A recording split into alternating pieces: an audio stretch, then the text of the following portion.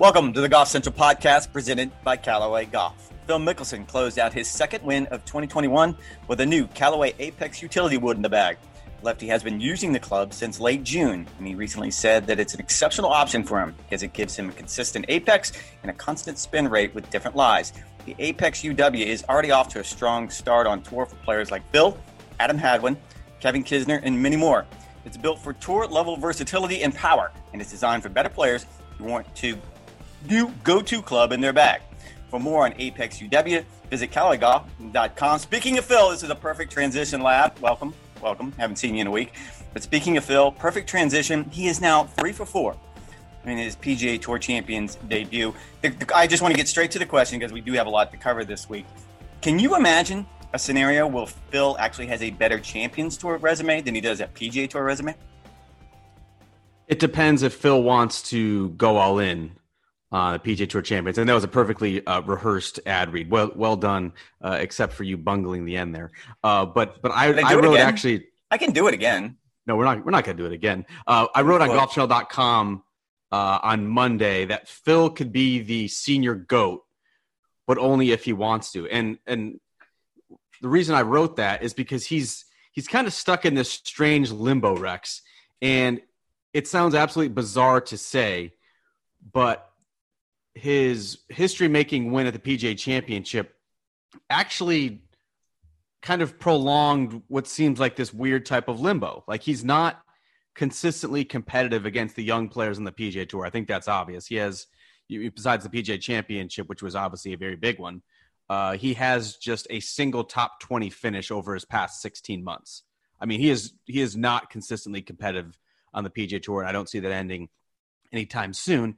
And yet, I don't think he's necessarily thrilled by the PGA Tour Champions. I don't think that's necessarily getting his juices flowing.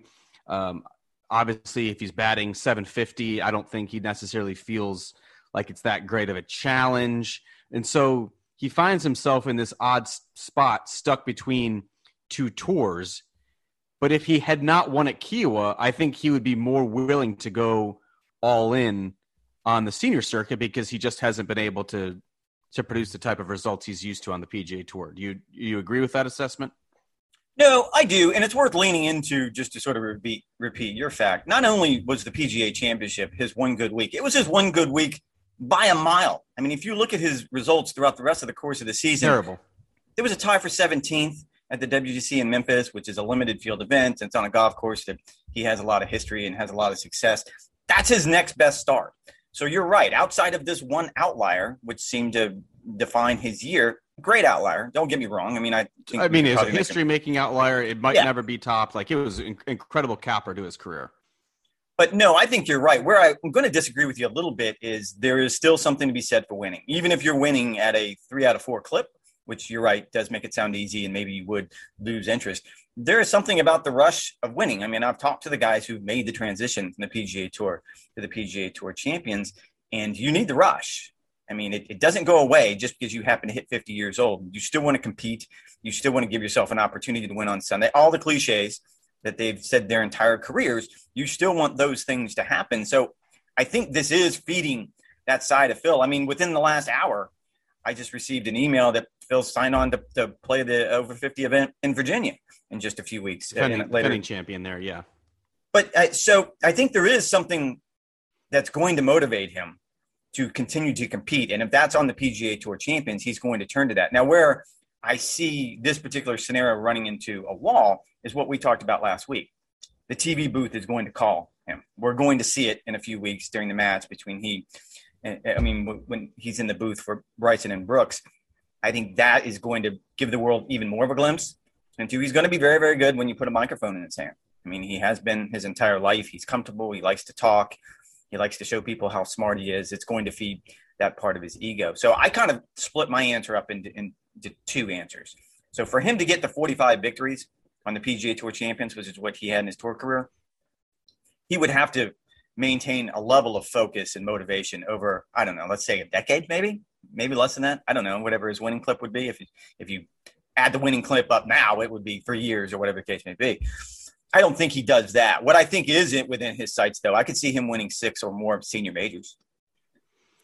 I can certainly see that. I mean, I would love to see him dedicate himself full time to the senior tour. I'm not sure it's necessarily going to happen. And like I said, the PGA victory kind of prolonged this sense in his own mind that, hey, I just did it once. What's keeping me from doing it again? And if you listen to him Sunday night at Kiowa Island, he thought that he'd actually tapped into something. Like he said that he had better focus there than he had in years. He knew that he was on the right track with his nutrition and his fitness, and he felt as good as he had, and he'd been working on his swing speed. I mean, all these certain things coalesced in one magical week, and it actually led him to believe that this was possible to do over and over again. So now he's going to be – I think he has lifetime status in the PGA Tour, but he's exempt on tour through, I think – he's a lifetime.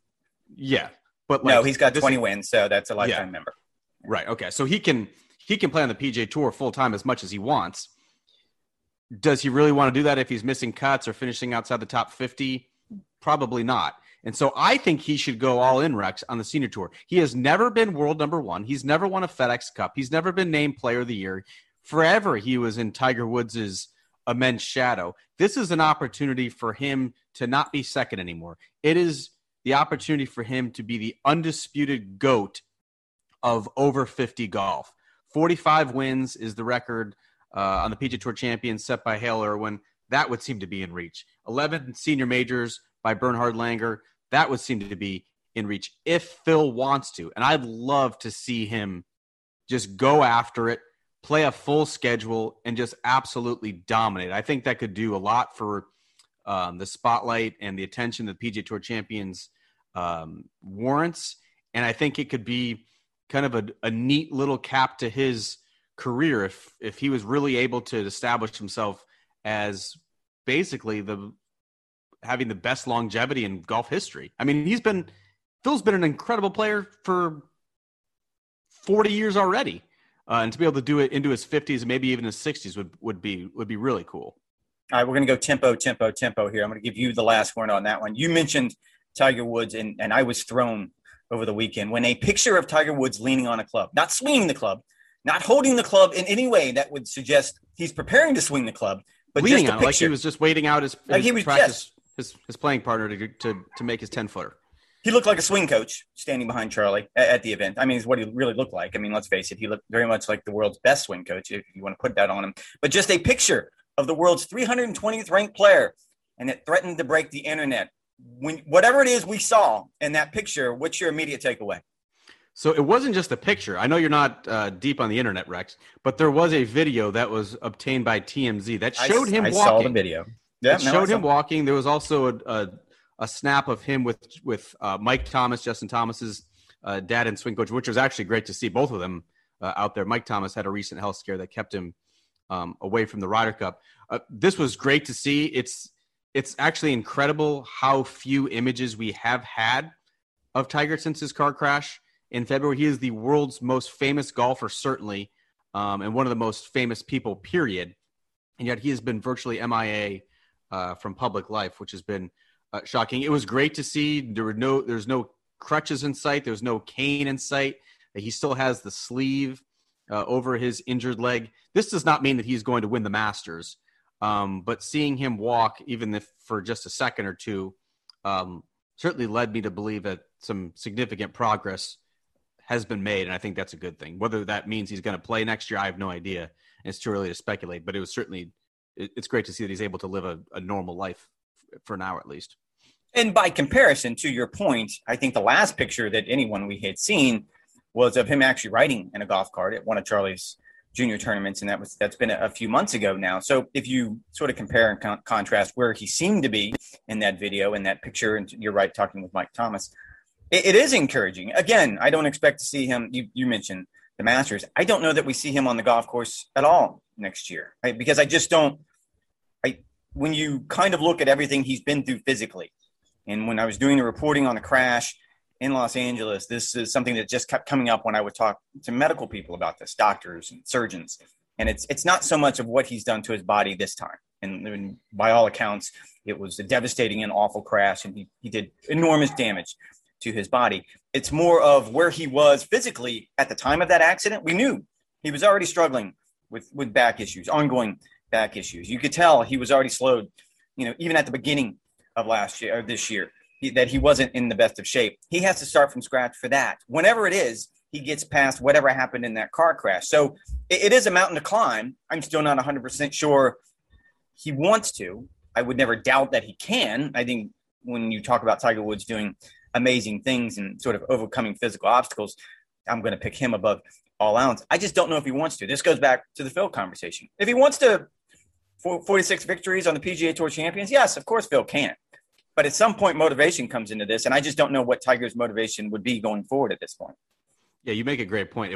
It wasn't just the fact that his leg needed to be put together and that actually his ankle is a bigger inhibitor to his potential future golf success than his fibula or his tibia, whatever he shattered there. It's the ankle that's a big issue. But he was nowhere close to playing in February at the beginning of that because of his back.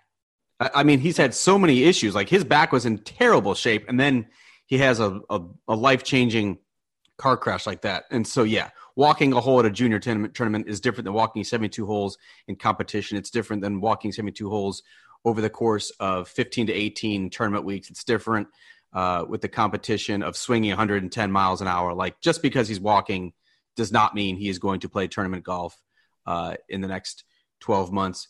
I think it's just encouraging that he's able to live his daily life. He's able to go be a part of his son's life. I'm sure he's at daughter Sam's soccer games as well. We just don't have images of that. Like, just being able to spend time with his kids after what looked like an absolutely debilitating car crash is a very good thing. Rex, there was a little bit of news that we can get into on this podcast. You broke the story yesterday about a new bonus program for multimillionaires on the PGA Tour, as if they needed any more money. Get into that a little bit. What are we going to see in 2022? Well, it was a twofold thing, and I was actually going to text you last night and ask you about this because it was a memo that was sent to players Monday morning by the PGA Tour, and it did outline this new bonus program, which is interesting to me because 15 events was always kind of the threshold that most players wanted to get to. Essentially what this is, and it's called Play 15 bonus. And if you get to 15 events, and those are only official events, they do count the Ryder Cup, the President's Cup, and the Olympics, but all the others are official events, you get a $50,000 bonus. Anyone on the PGA Tour will get a $50,000 bonus. It sounds like a lot of money. And it sounds like a lot of money for you and me. That's basically yes. fueling a private jet for flying to the CJ Cup this week.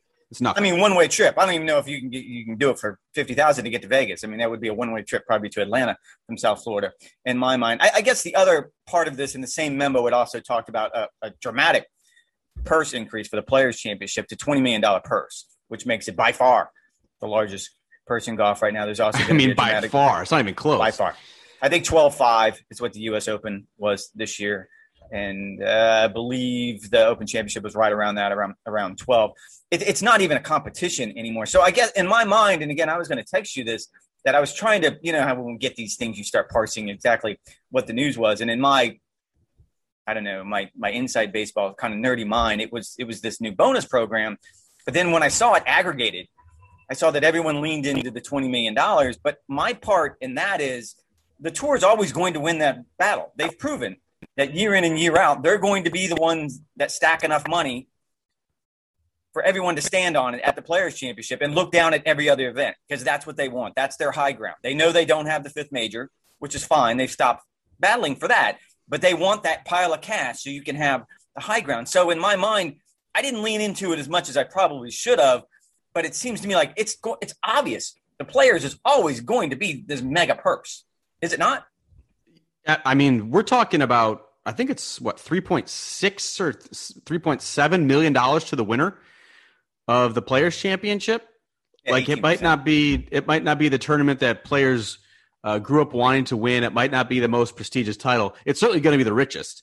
And you've talked about on this podcast numerous times that once this TV money kicks in, beginning basically in 2022, we're going to see a huge bump in all of these purses, probably not to the level that we've seen here for the Players' Championship at a $20 million purse, but we are going to see a significant bump in these purses. And Rex, I want to put this in perspective a little bit. Let's say I think it's $3.6 million for the first place. That's essentially two WGC titles. A WGC title is $1.8 million, A regular tour stop, is somewhere around 1.4. So you're looking at almost 3 times what it earns to just win a regular PGA Tour title. That is absolutely ridiculous.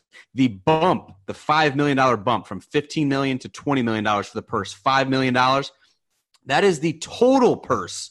That increase, just the increase alone, is the total purse for the LPGA CME Group Tour Championship. That's the LPGA's, basically their Tour Championship, their FedEx Cup finale. $5 million is the total purse for that. That is just the increase of the Players' Championship. Is certainly tough to wrap your mind around. The second piece of news that came out on Tuesday morning, want to get your take on this. The R&A and the USGA have put in the rules a local rule that will allow tournament organizers to reduce the maximum driver length from 48 inches to 46 inches. Now, keep in mind, very few PGA Tour players actually use a driver that is longer than 46 inches. You may recall Bryson DeChambeau last year in the run-up to the 2020 Masters kind of experimenting with a 48-inch model. He did not end up putting that in play, and in fact, he uses a 45 and 3/4-inch driver. Phil Mickelson is one of the few exceptions. He uses a 47.5-inch driver, and if you recall on social media a couple months ago, he railed against what were then just rumors of this proposal going official. Rex, reducing the driver length from 48 to 46 it's just a local rule for tournaments. Big deal or not a big deal? I don't think it's a big deal. And before we move on, I did want to point out when it came to the purses yesterday when I was doing that story, if you look on the PGA Tour's website, all of the purses starting in January, other than the Century Tournament of Champions and now the Players' Championship, are TBD. And this goes back to a conversation that Tour Commissioner Jay Monahan had with players before the pandemic really halted things. At the beginning of 2020, they were at the Honda Classic, and I kind of got a copy of that speech. And essentially, it's TV money. And so the bottomless pit that is now TV money for the PGA Tour, we're starting to see that come to fruition. And this, obviously, the Players is going to be the crown jewel on that. But I think you're going to see these dramatic increases across the board for every tournament. And this is where they're drawing the line in the sand with any potential competition or anything that might threaten the tour, simply because they have a large sum of money now to pull from, and you're starting to see that. As for the driver length, I just don't think it's that big of a deal because, as you pointed out, it's a local rule. The PGA Tour doesn't have to do anything. And I bet if we were sitting in Jay Monahan's office this morning when he got that same memo from the R&A and the USGA, he probably rolled his eyes and thought, well, yeah, we won't be having any part of that, because he has a product that is all about entertainment. And people love to see the Brysons and the Phils and the rest of them hit the ball a really long way. I can't imagine the PGA Tour is going to be all in for this. That would be the bigger shock to me. Hasn't the MO of the PGA Tour always been that they're just going to follow the rule of the governing bodies? That's what they say. If it's a rule of golf, no, absolutely. If it's a rule of golf, they're not coloring outside the lines. This is an option. This is a local rule, and there's plenty of situations where they're more than willing not to follow the local rules because that's what they're there for. They're there to give tournaments the option. I mean, just like they don't play Live Clean Place mostly at the USGA championships, they're going to do it on the PGA Tour because they need to get the tournament done by at least Monday afternoon and move on to the next tournament. So it's just an example. I just don't see the PGA Tour leaning into this one. And I don't, and I take the opposite view that I don't think the USGA and R&A would have done this if they didn't get assurances from not just the PGA Tour, but you have to think the PGA of America for the PGA Championship. You have to think of Augusta National for the Masters. You would certainly expect that at the U.S. Open and the Open Championship that they would adopt this local rule for those championships. So are you really going to have just two of the 50-something tournaments that's played during a calendar year using this local rule and everyone else is using 47.5-inch drivers? There's no way. You would have to think that to make this official, they got assurances from all of those other interested parties that this would be adopted. Perhaps, but this goes back to what the Tour's white paper has been on this since the beginning, which they don't see distance as an issue. Tim Fincham before Jay Monahan drew that line, and Monahan has been along that line. You're right. I'm sure the USGA and R&A, and they made it clear in the press release that they sent out on Tuesday morning that this was a collaboration and that they had everyone in the room and everyone had input. However, in this particular case, again, I can't stress this enough, PGA Tour is about entertainment. And if you tell Jay and the PGA Tour, well, you have this option, it's a very easy, no, thank you. You're more than welcome to do whatever you'd like at your championships, but we're good with ours. Thanks. I don't have a hard time seeing that. Again, I don't think – I mean, Phil for sure. He uses a 47.5-inch driver. I'm not sure there's another player on the PGA Tour. Padraig Harrington does. He's experimented with longer drivers for a long time, long before Bryson or Phil did. But no, you're right. Not many. I mean, Tiger never even came close to 46. I'm just thinking like Justin Thomas, not even close. I mean, the only players you could think of, and where it gets a little fuzzy with this rule, is what happens when like a 6'8" guy breaks out onto the PGA Tour, like an absolutely mammoth of a man, and you're regulating that his driver cannot be longer than 46 inches. Well, what if he needs it? What if he needs it to get into the swing positions that he needs? That is where I think this rule gets a little bit fuzzy. And Rex, you and I are both a big fan of the new USJ CEO, Mike Whan. You had the opportunity to play, what was it, the U.S. Open Media Day, where you put on a dazzling display of short game magic. I loved the quote that he had in this press release that it was, quote, admittedly, this is not the subquote answer to the overall distance debate issue, but rather a simple option for competitive events. I just love that candor. I think Mike Whan is going to do terrific things for the USGA. Rex, moving on finally to this week's stop on the PGA Tour. We didn't even get into Sung J M winning the first of the Vegas doubleheaders. Or Sam Burns doing it again. The 13th or 14th guy on Stricker's roster. He didn't do it again. He shot the worst score of anyone inside the top 40. But no, Sunday. Almost doing it again. I mean, but Sam Burns did not get it done. But Sung J M did 9 under 62 in the final round. Just boat raced everyone, including Matthew Wolff, my boy, who finished second. It was good to see. Sung J M is still just 23 years old. That is younger than Hovland and Morikawa and Scheffler and Zalatoris, all these other players for whom we have placed so many expectations. Seems like he's been around for a long time. Continues to do it each and every year. Top 20 in the FedEx Cup every single season that he has been on the PGA Tour. Just incredible consistency. Certainly appears like he's going to continue that trend. This week at the CJ Cup, Rex, I think it's safe to say this is the last good field of the year. I mean, really, really good. It's essentially all of the Ryder Cuppers on both the U.S. and the European side. You're going to be teeing up this week. We're talking about Rory. We're talking about Spieth. We're talking about JT, Brooks, whole bunch of players. John Rahm actually staying over in Europe to play in Spain for the second week in a row. Kudos to him for supporting his home country in golf there. What are you most interested in seeing this week? Is it all those Ryder Cuppers who are getting it back? Is it going to see the Summit for the very first time on national television? What is it?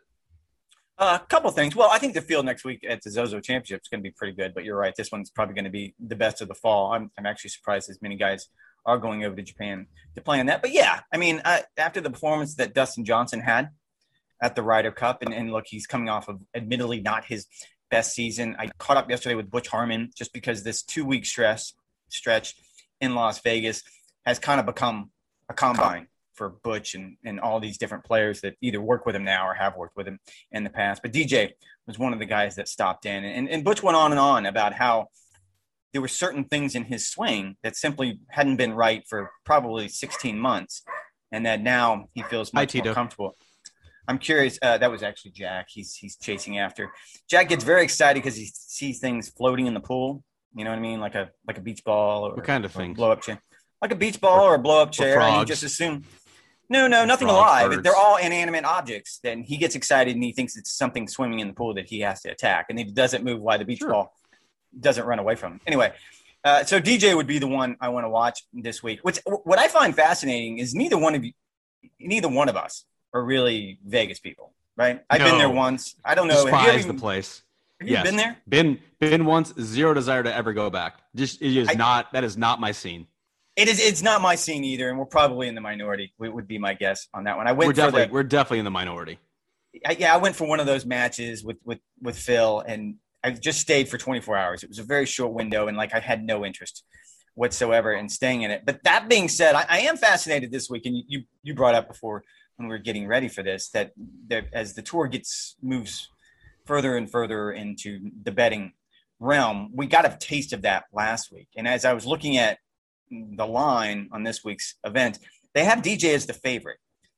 And it seems to me like Vegas usually gets this stuff right.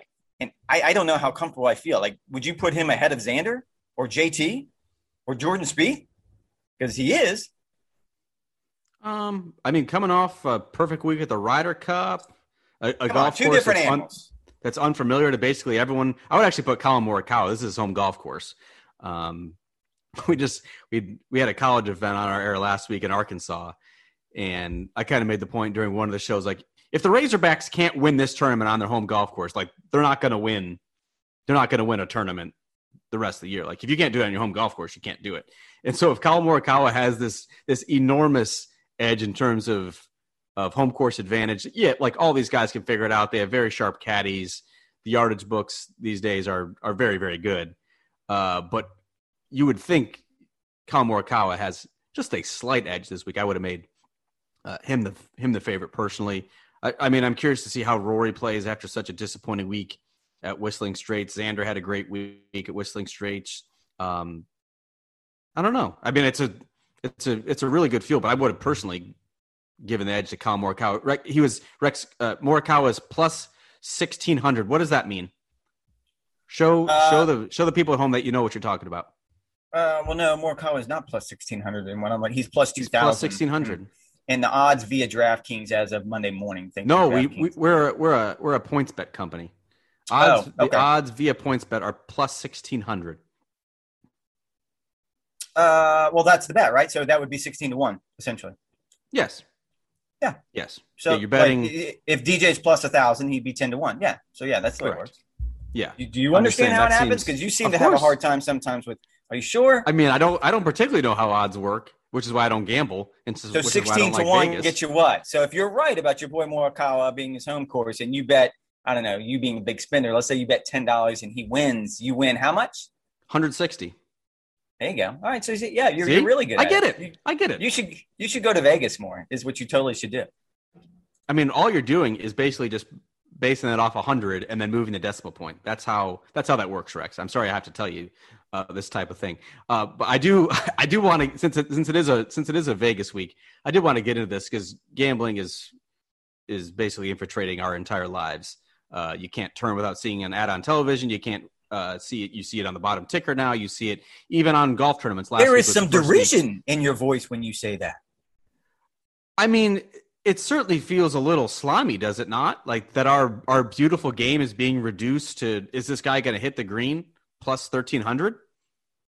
I mean, you have to admit it's a little weird.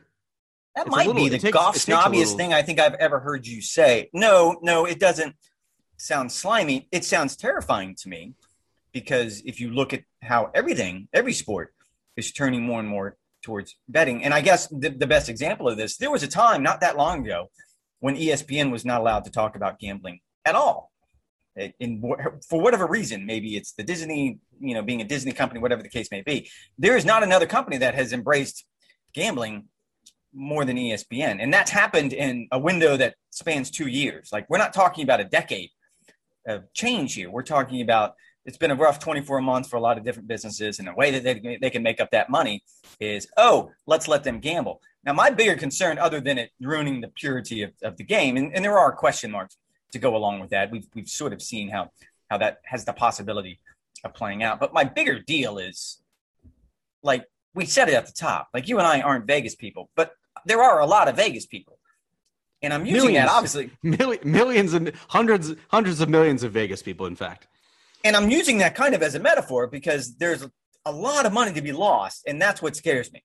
Like, I've never been in a position where I've ever had the resources to go out and put a couple grand on a golfer or a football game, whatever the case may be. But the idea that people do that terrifies me because it's only by association, because to me, that would be like a nightmare of falling down an elevator shaft with no bottom to it. I mean, that just scares me to death. Are you saying golf writers usually don't have the financial means to bet thousands of dollars on the results of contests or games or rounds? Is that what you're suggesting?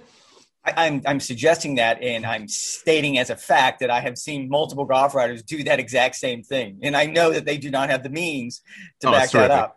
Yes, you look at them and you just shake mortgage. That's their mortgage for the month, and they are they're losing it, and it is always great fun to see. I have to admit, as someone who does not gamble, it is always great fun to see friends and sometimes even foes lose all their money. The big issue that I have, Rex, is we know how televised golf works.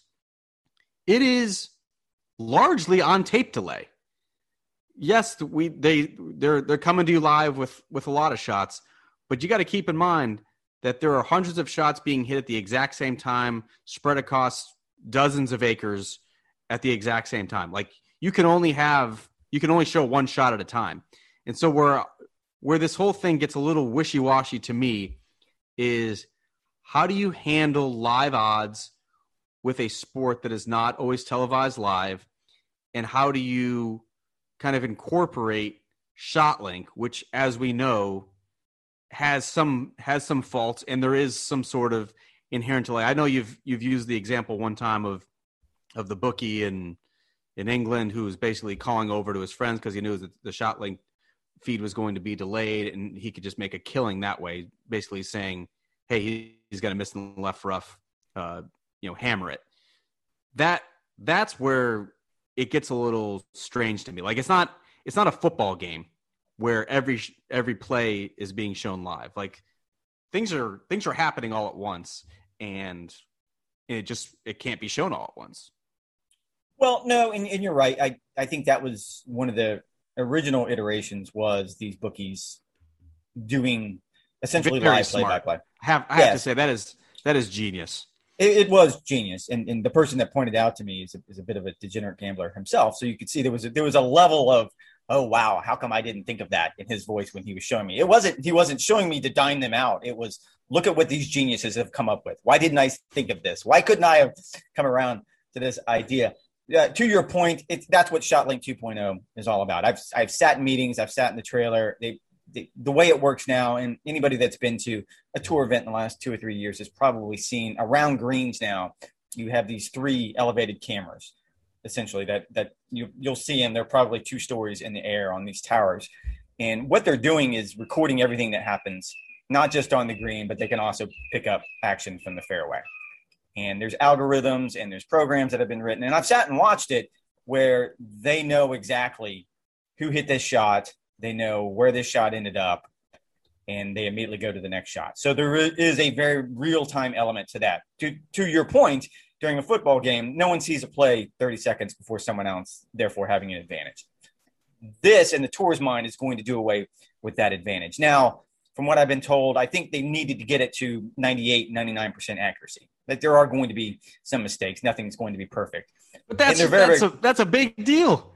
98%. 98% when millions of dollars are being wagered is a big deal. Well, and last I heard, they were around 97%, 96%. Like they still had some work to be done. And that's been probably a year now. So my guess is they've come around a little bit. But as they get closer and closer, the end goal is to have something that's 99% that, yes, it's never going to be perfect. That way, no one has the head start. I mean, you can sit and stare at ShotLink if you'd like to. And a lot of people are probably going to end up doing that to try to get some sort of advantage. The tour also is trying their best to shy away from what they call these negative outcome bets, which would be, okay, Ryan Labner hit it in the left rough. Ryan Labner's going to make a bogey on 14. They don't want those types of bets. Their hands are tied in certain areas and on certain aspects. And they're trying to get away from that. Are you saying they don't want that because that would potentially lead to fans heckling?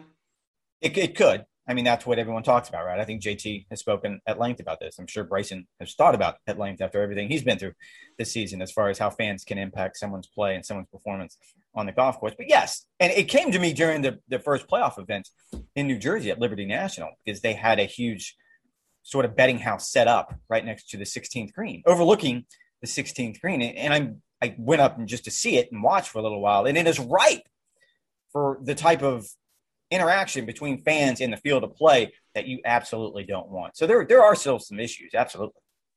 I'm probably going to recuse myself from the rest of this discussion just because I'm not informed enough on the topic. And quite frankly, I can give you an idea about Summit, though. I can actually. Please. Went into great depth.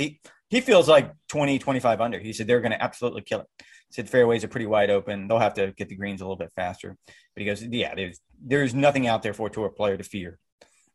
Yeah, I mean, it's a 78-man field. There's no whatever the over under is. Take the over. Some of the best of the best. There you go. Okay. Hammer the over.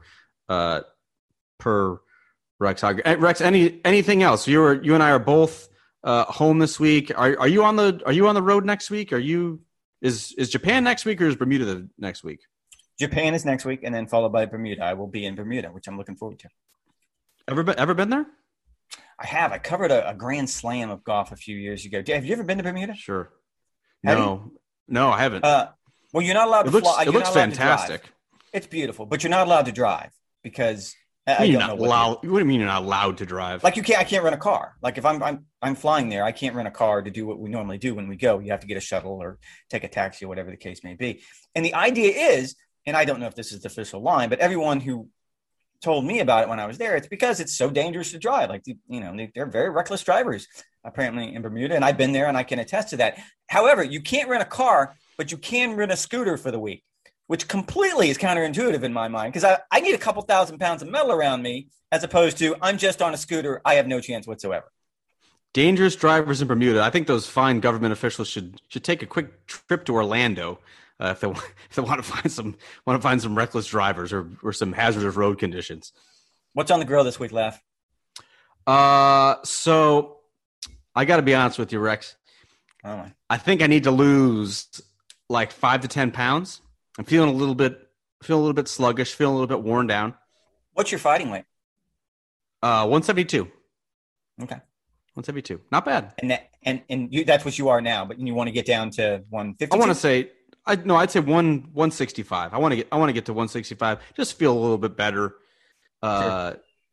Especially heading into the holiday season where I'm just going to absolutely gorge. And so it's going to be certainly light. Had some salmon on the grill yesterday. We got to do some pork chops. I mean, I'm not doing full-fledged beef ribs like I would have wanted. I do have a wedding on Saturday in Charleston. So I'm kind of building up to that because I know I'm just going to gorge and drink a lot of empty calories on Saturday. So I'm kind of building up to that while trying to keep sugar and other various red meats away. How about you? That was very underwhelming. That will be our last What's on the Grill with Ryan Lavner for a while until. I mean, as soon as I get down to 165, we're going ham again. You let me know because that literally was very we're going to go ham, especially during the holiday season. You get that? I'm going to go ham. I totally going to go ham. Absolutely. You know what? I did. I actually did pulled pork last week, and I was very proud of myself. So I think I'm going to rotate it. You pull out the clean bone. Yeah. It was magnificent. I loved every minute of it. Because excellent. Now it's just easy, and it's gotten to the point in Florida where it's not 1,000,000 degrees, so you're sitting on the porch all day watching football. It was magical. There's nothing better than that. And if Rex, our friends at Shirley Fabrication are listening, I have fallen in love with their new 24x36 patio model. I know they just moved into a new store, but if any friends of the podcast at Shirley are listening, I've been deep down the Shirley Fabrication rabbit hole, and I'm now very interested, and I'm now saving my shekels in order to purchase one of those, because that would be a great what is on the grill. I can promise you for 2022. Rex, that's all. We really covered a lot of ground. In this podcast, from Phil to Tiger to Shirley Fabrication Smokers. Thank you guys for listening. We'll have a full recap of the CJ Cup, look ahead to the Zozo, and whatever else happens over the next 7 days, because that is what we do on the Golf Central podcast, presented by Callaway Golf. Talk to you next time.